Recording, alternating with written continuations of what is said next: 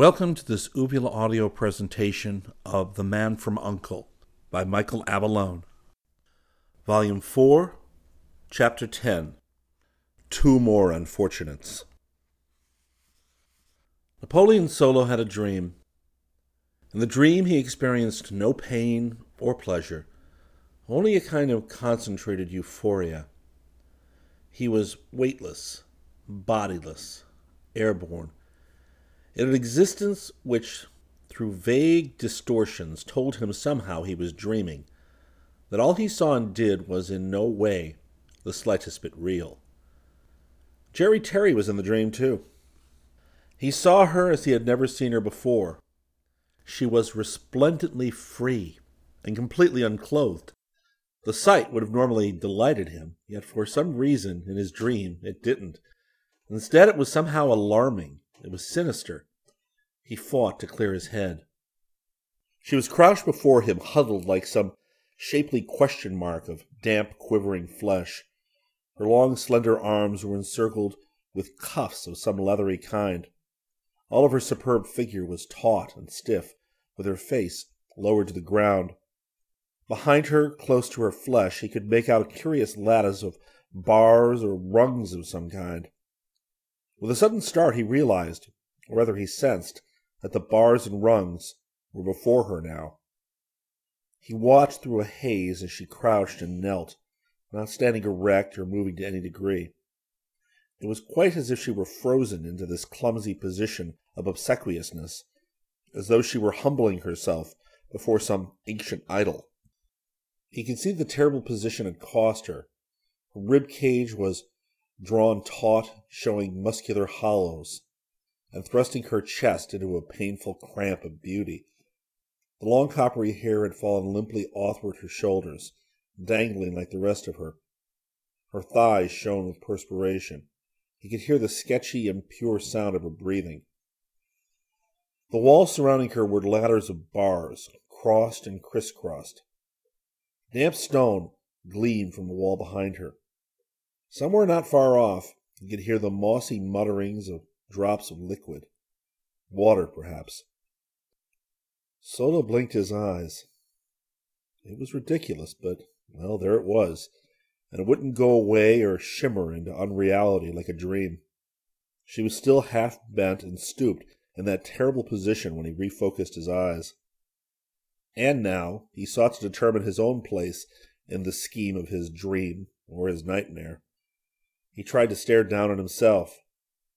He was hardly surprised to find that he too was unclothed, that he too was staring at his own kneecaps, performing the same weird ballet as was Jerry Terry. His own lithe body of 180 pounds was contorted and doubled like some fantastic pretzel not of his own making. The trouble was, he felt no pain yet. The euphoria of his dream had not worn off. And dream or not, he and the girl were each and separately imprisoned, like some strange species of bird in awesome cages of iron. Cages large enough to hold their bodies, but not big enough to permit them to stand or lie down, and so constructed that they couldn't even maneuver into a sitting position. There were leather thongs on his wrist and holding him away from the iron lattice surrounding him. Why? He tried to remember about the debonair. He could remember the MiG, the big round holes in the wings, and the dizzying spin into nowhere. It was all hazy. What had happened, really? Was he dreaming or was he dead? Was this reality or simply hell? Himself, who had always loved the ladies, staked out naked in an oval cage, while the loveliest lady of his immediate acquaintance was similarly indisposed, a scant but inaccessible few feet away. He laughed harshly, but he did not hear the sound of his own laughter. If this was hell, they had indeed picked the right one for him. And why didn't he feel any pain? Surely the leather thongs had bitten deep into his flesh, and the muscles of his body should be racked and spent from the ordeal. Instead, he felt simply puffy and lifeless, like a wad of absorbent cotton. He closed his eyes and tried to think. He tried to move his leg. It brushed against the bars of his cage. He pulled it back as quickly as his lame muscles would respond. The reason for the thongs was self-evident now. The bars of his cage were electrically charged, and the leather bands had kept his body suspended away from contact with them. But why? Later he heard the door slam. It shut with a dull thump of noise. It brought him back to reality, though the numbness had not left his body. He stared, twisting his stiffened neck away from his arched shoulders to see what made the noise. A man had come between him and the iron cage that enclosed the naked body of Jerry Terry. A tall man, muffled in a long, dark cloak of some kind, wrapped tightly around his neck. Yet if he should have hidden anything at all, he should have masked his face. The dream nightmare continued. The man's face was a grotesque mask of outraged flesh, hairless, nearly fleshless. At some point, the man had been in a great fire that had left his face a skull-like travesty of scarred tissue. His nose was merely a pair of twin holes, studding the distance between the pit of a forehead and an ugly gash of a mouth. His head was an incrustation of scarred dead tissue. Only the browless eyes showed any evidence of life, and the expression they held was, well, not quite sane. "How do you like the little ease, Mr. Solo?" the man said, his death's head face looming in the half-light of the cavern. "The medieval cultures had their interesting torments, did they not? You can neither sit nor stand, nor can you lie down. Fortunately for you, I have strapped you so that you cannot accidentally electrocute yourself. The same for the lady, of course. The electricity is, of course, a refinement we've added to the original specifications. We like to keep up to date." The eyes in the awful face seemed to glow. "You will recover the use of your voice in approximately 10 minutes. If you have recovered your hearing, as I suspect you have, please nod your head." Napoleon Solo nodded, trying hard to swallow. "Good." The man's voice was as spectral and unreal as his appearance. It was brassy and hollow like the clang of a metal door in a vault. "We must talk, even though I have reduced you to these unpleasant extremes. Do not confuse the exotic nature of your torment with any wish on my part to be glamorous and occult. Nakedness is a powerful depressant, a humiliation to the feelings of the modern, so-called civilized man. It can be used as a psychological weapon, therefore. Do you feel any physical pain yet?" Solo shook his head. "Splendid. The drug always performs as desired. You would find it useful in your role as enforcement officer for Uncle, but I'm afraid you will never see America again. At least not unless you consent to certain articles of behavior. The same code applies to the lady. I appreciate her beauty, I assure you, and there will be much done to her before she finally ends her usefulness. But we were talking about the drug. It is called anacalanine. One tablet induces paralysis of the vocal cords for as long as 2 hours. You can imagine the purpose it could serve with prisoners and people one wouldn't want to have talking all about the place. You are extremely fortunate as it is. Anyone else would have perished in that plane crash." A dull, gnawing sensation of pain began to work along Solo's racked body. It began with a series of faint, hot flushes starting down from his shoulders. The cage swayed above the stone floor, adding to his sense of unreality. It must be suspended from the ceiling, Solo decided. And twisting with effort to look at Jerry Terry's cage, he saw that this was true. "Actually, anacalanine also serves as a pain depressant, and seems to affect the hearing as well. There are several qualities of the drug which we haven't quite explained even to ourselves yet. No matter. Oh, forgive me. My name is Golgotha. You will appreciate the beauty of the title, considering the fact that you must be acquainted with the Christian mythos. Golgotha was the hill shaped like a skull, was it not? The Death's Head might have leered, but it was impossible to tell. Now to particulars. Since a kindly fate did not allow you to die in the crash, you and the lady were thrown from the plane, since you seem to have worked the side door open, even in your semi-conscious state. I have granted you a respite from death. Your fine organization cannot hurt us now. We are on the march. This time Thrush will succeed totally. Do you feel any pain now, Mr. Solo? Beads of perspiration had formed on Solo's face. From behind the tall shadow came a whimper of agony from Jerry Terry. The Death's Head turned to look at her, and there was a strangling noise of terror. Golgotha laughed his metallic laugh. She's fainted, he said without bitterness. Women always do that at the first sight of my magnificent ugliness. Rather like your Phantom of the Opera movie, I imagine. I saw that many times as a child in Ushpest. Little did I dream that one day I would most certainly resemble Mr. Cheney. He broke off as if he had betrayed himself in a moment of revelation. No matter. Your friends are on their way back to America with Mr. Frome's body. They will learn nothing from it. His corpse will be nothing but a skeleton by the time they reach the coast, and your scientists will never trace the impossibly perfect drug which brought it all about. It leaves absolutely no trace. Think of it, Solo. A catalyst that vanishes once it does its work. Something your medical science has never encountered before, and of course, since it will have ceased to exist, cannot encounter it now.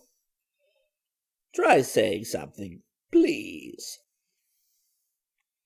Solo made a strangling sound in his throat. It was the barest croak of sound. You see, a few minutes more and you will wonder why you couldn't speak when you wanted. So let me tell you my new offer. As I say, you must die, but everything has two sides, even in the matter of dying. You may die swiftly and without pain. Swallow a simple tablet, lie down, and it's ended.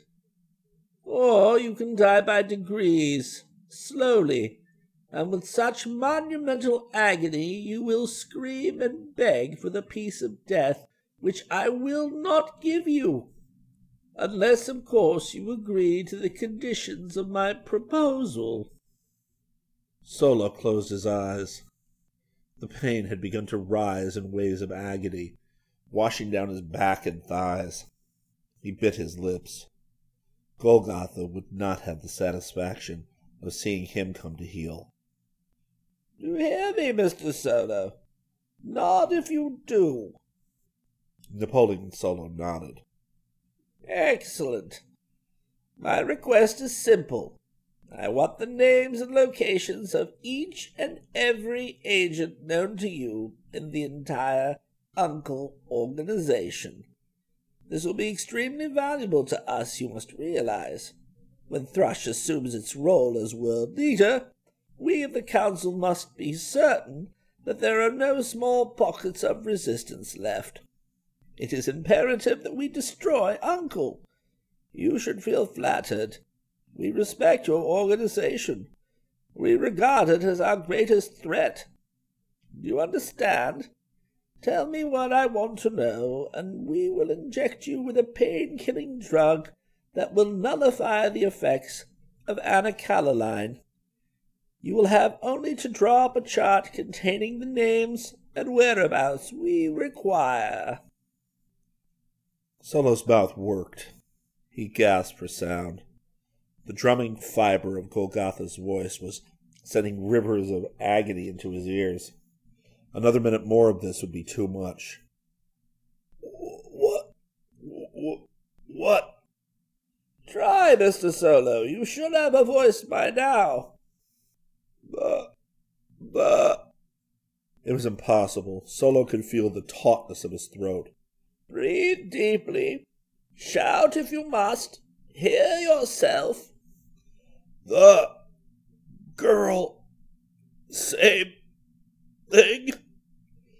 Golgotha's eyes glittered coldly. Of course. I will even spare her the amorous natures of my colleague, Mr. Solo. I'll do it, Napoleon Solo whispered. But first, sleep. Must sleep. Out of my mind with pain. The cage seemed to shiver with vibrations. Golgotha stepped in closer, peering into the eyes of the man crouched before him. His voice was a menacing murmur now. Good. You will not be sorry. But please remember this. If you have agreed now only to say no later, you will be more sorry than you can possibly imagine. You may fool me now, but my wrath will make the gods cry out in pain. I promise. Damn you. The needle. I can't stand this. Golgotha studied him intently for 1 second. He dug into the folds of his dark cloak and produced a flat, black medical case.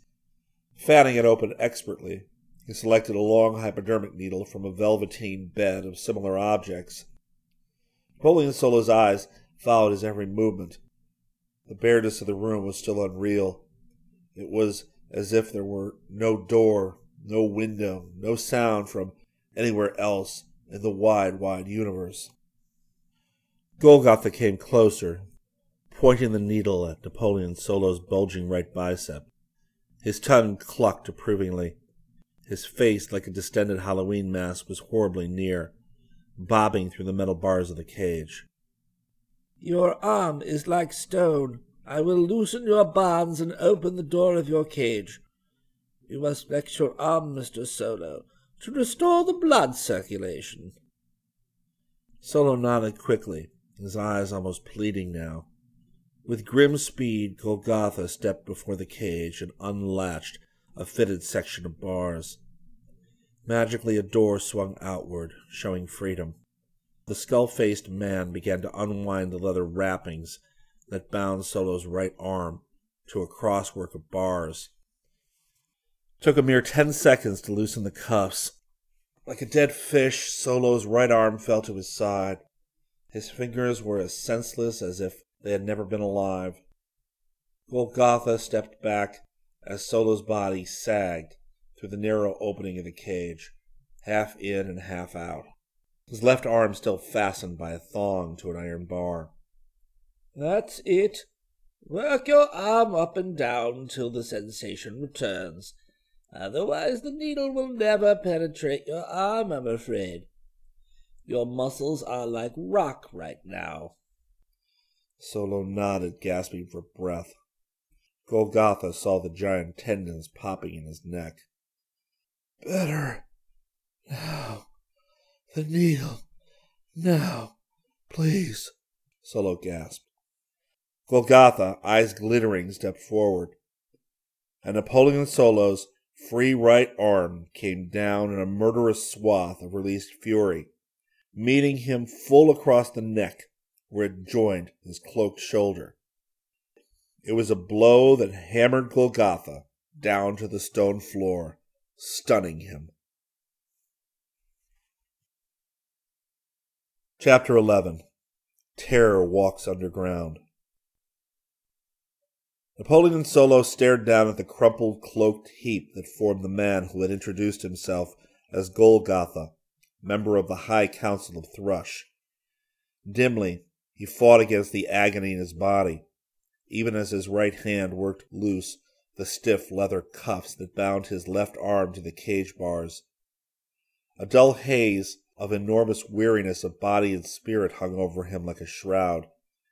He only knew one pounding truth, one complete clarity. They had to get out of here, he and Jerry Terry. Golgotha had underestimated him, as so many of the enemies had in the past. Golgotha had miscalculated the time. True, the pain would emerge when the drug anacalyline wore off, but Solo had triggered the error in Golgotha's eyes by acting the part. He had bargained for 1 chance in 1,000,000 and won. He shook his head to clear it. His body damp and aching, his eyes explored the empty dungeon. The bare walls of stone and the faint suggestion of moisture mocked him. Shaking himself, he stumbled to where Jerry Terry knelt, caged as a rag doll. It took him a great deal longer to ease her carefully from her cell. When he caught her in his arms, her weight nearly bore him to the floor. Her body was cold and stiff and nearly lifeless. He slapped her swiftly across the face, hard. The sound of short, sharp smacks echoed hollowly in the room. Her eyes opened. She saw his face, and sudden joy reflected in her eyes. Then she remembered, and her mouth formed another scream, and he slapped her again. "Listen, there's no time to talk. Pull yourself together. We're okay for a while." "Solo, I'm so tired." "Please, try. Try, or we're done for." He left it at that and moved back to the inert men on the floor. It took an age for him to pull the voluminous cloak away and examine the tall figure. Solo's eyes saw the withered, burned flesh of the man, but his brain made no comment. His fingers found the flat medical case and thumbed it open. He tried to think. The pain was beginning to build in earnest now. He groped for the hypodermic needle lying on the stone floor. The gauze were good. It was intact. He examined the contents of the case with painful slowness.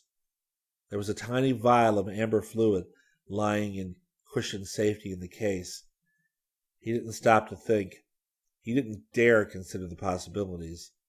Grimly, he refilled the hypo and found the soft area of his arm below the bicep. He jabbed the needle home and worked his arm up and down, wanting the painkiller, if that's what it was, to work swiftly. He moved slowly back to Jerry Terry. She was huddled on the stone floor, arms closed over her naked chest. Her entire attitude was defeated, dull, lifeless. Solo smiled bitterly. Golgotha had been right about that, for all his hideous theatricality. Jerry never saw the needle or felt the thrust. He patted her gently on the shoulder now. Her head came up, and their eyes met in mutual sympathy. "Terry, we're going for broke." "I'm with you, Solo." "Good girl. Pull yourself together. I'll get you out of this." "Promises, promises." Her plucky talk was infectious. It was talk he could always understand. He had never had much time for people who felt sorry for themselves. And magically, almost miraculously, he could feel the agony ebbing away from his limbs. Golgotha's panacea was already working. He went back to Golgotha and bent over him. The karate blow was good for at least 20 more minutes. Sometimes, depending on the man's physical makeup, more. Solo raced through the cloak, turning it inside out. By the grace of those same gods, the man was a souvenir collector, not one to leave the spoils of war to the hirelings. Golgotha wore a blue shirt and blue trousers under the cloak, a uniform of sorts, with a leather belt complete with assorted weapons, one of which was Solo's own very special S automatic pistol. A quick survey of the pockets turned up Solo's compass watch and a ballpoint pen, which, in addition to writing with ink, also spurted tear gas. His wallet was not in evidence, but that meant nothing. With an almost intoxicating sense of elation, Solo relieved Golgotha of a compact Luger and 3 clips of extra ammunition. There was nothing on the man to indicate any connection with Thrush. Solo turned to see how Jerry Terry was doing. He was pleased to find some color back in her face, and the sagging, defeated look was gone. "Are you game for some more double plays?" he asked. She nodded. "Anything to get out of this place." "Good girl. We can't operate like September morn, so the next best thing is Dream Man's clothing. I'll take the pants and shirt, you take the cloak, unless you're squeamish. He's as small as they come, and it's twisted his mind, but we can't walk out of here like nudists. We'd be a bit too conspicuous." "Anything you say, Solo." He nodded. "No telling when his team will show up. His body is covered with scars, so if you don't want to look, don't." He didn't wait for her answer. Golgotha had moaned faintly. It was hardly a sound, but Solo bent swiftly to the unpleasant task of undressing the man. It took a full 5 minutes of struggling exertion. Golgotha was tall and heavy, despite his lankiness. Solo left him lying face down on the stone floor, his inflamed, withered flesh revealed to the light, grotesquely unreal in t-shirt and boxer shorts. The clothes were a bad fit on Napoleon, but they would serve. He rolled up the cuffs and hitched the belt a notch tighter. The cloak, a heavy woolen affair with poncho-type sockets for Jerry Terry's arms to thrust through, would at least keep her warm. "Well," she sighed, "look at us, dressed for the ball. And we look a sight, but like the man said, what do we do now?" "The door." "Huh?" "It's time to take a look outside. That door is thick, or else no one's been on guard duty. In any case, it's high time we found out just how bad off we are." He motioned her to the other side of the door, which was no more than a slab of stone set tightly in the wall, with an iron handle jutting from the mass. Golgotha moaned again, and Solo cursed as he stepped quickly to him. He rapped the skull quickly with the butt end of the Luger. Golgotha subsided once more. They waited at the door listening. No sound issued forth. Solo frowned. He didn't like the silence or the fact that no one had showed up in all the time Golgotha had been with them. Possibly the man had issued strict orders for everyone to keep out. Twisted egos always had their shortcomings, and one of them was the me attitude. Solo gestured for Jerry Terry to step back. He took the iron handle and turned it. A latch clicked. Carefully he tugged the stone backwards. There was a sudden wash of cool air from the outside. Solo peered quickly around the rim of the door. Semi-darkness met his eyes. He blinked. A dim glow of light, as though from a miner's lamp, filtered toward him. He stared at the ground. It was damp, muddy. That was strange. Golgotha's boots had been dry. He signaled Jerry Terry to follow him. She moved swiftly, the cloak wrapped around her shapely figure, her long copper hair flying. They were in a tunnel of some kind, long, low passageway with timbers and beams shoring the sides of the earthen ceiling. Cool air was fanning through the tunnel from some distant unseen opening. Solo closed the stone door and held his left hand behind him for Jerry to take. She squeezed it warmly, and they pushed on through the dimness. The shaft narrowed suddenly, forking in 2 directions, like the crossbar of a T. Solo hesitated as his eyes tried to search the darkness ahead. Grinning to himself, he moistened the forefinger of his right hand and held it up. Almost immediately the influx of air evaporated the dampness on the right side of his finger. "God bless the Boy Scouts," he murmured. The clinging mud beneath their feet was firm enough to allow easy passage. Jerry had no shoes, and her bare feet made a slick, slapping noise. It was unavoidable now, and too late to remedy the oversight. Solo puzzled. What could all this lack of protection mean? No sentries, no guards, no security. Was it possible that Golgotha had handled the two of them all by himself? A lone wolf caper to bargain for higher power in the Thrush Council? No, that wasn't likely, and yet there must be some explanation for all of this. It was beginning to look as if they could walk right out of the spider's web and into the sunlight. Up ahead, the glow of light widened. The darkness was dissolving. The air current had increased in volume. He knew they were getting closer to the surface, without not knowing how far was down in the first place. Then they both heard the sound. It came suddenly, with frightening loudness and nearness, a roaring, rhythmical throb of gigantic pistons of some kind. The beat mounted with ear-shattering violence. They flattened against the earthen walls of the passageway, trembling and waiting. Then the sound ended as abruptly as it had begun, and the new silence was awesome. Solo licked his dry lips.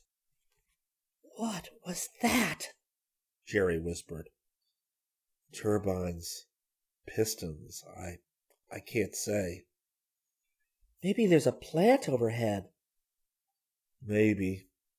Let's keep on going and play it by ear. They moved on again toward the light. It had seemed closer than it was.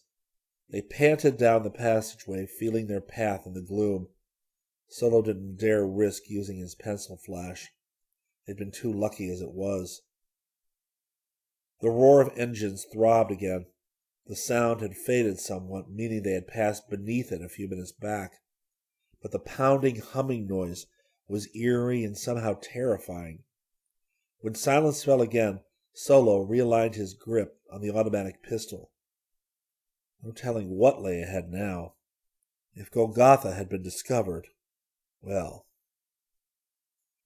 Solo saw the man before the man saw him. He drew up so sharply that Jerry Terry ran into him, but she had enough presence of mind not to cry out. Solo held her back, flattening them both against the passageway. The man up ahead had his back to them. He was a silhouette framed against the daylight. He wore a uniform of some kind, belted, middle, puffy jodhpurs, and boots with a peaked helmet. More importantly, a stocky, ugly-looking grease gun was cradled in the crook of his arm. Solo pushed Jerry Terry back. "Stay here," he commanded. "We can't walk past that one. He'll have to be taken." "Be careful." He smiled to himself at the obviousness of her concern and moved steadily along the wall. The man was a scant 30 yards away. 30 yards and freedom. But the grease gun was something to think about. It could spray them down in seconds, and no real marksmanship was called for.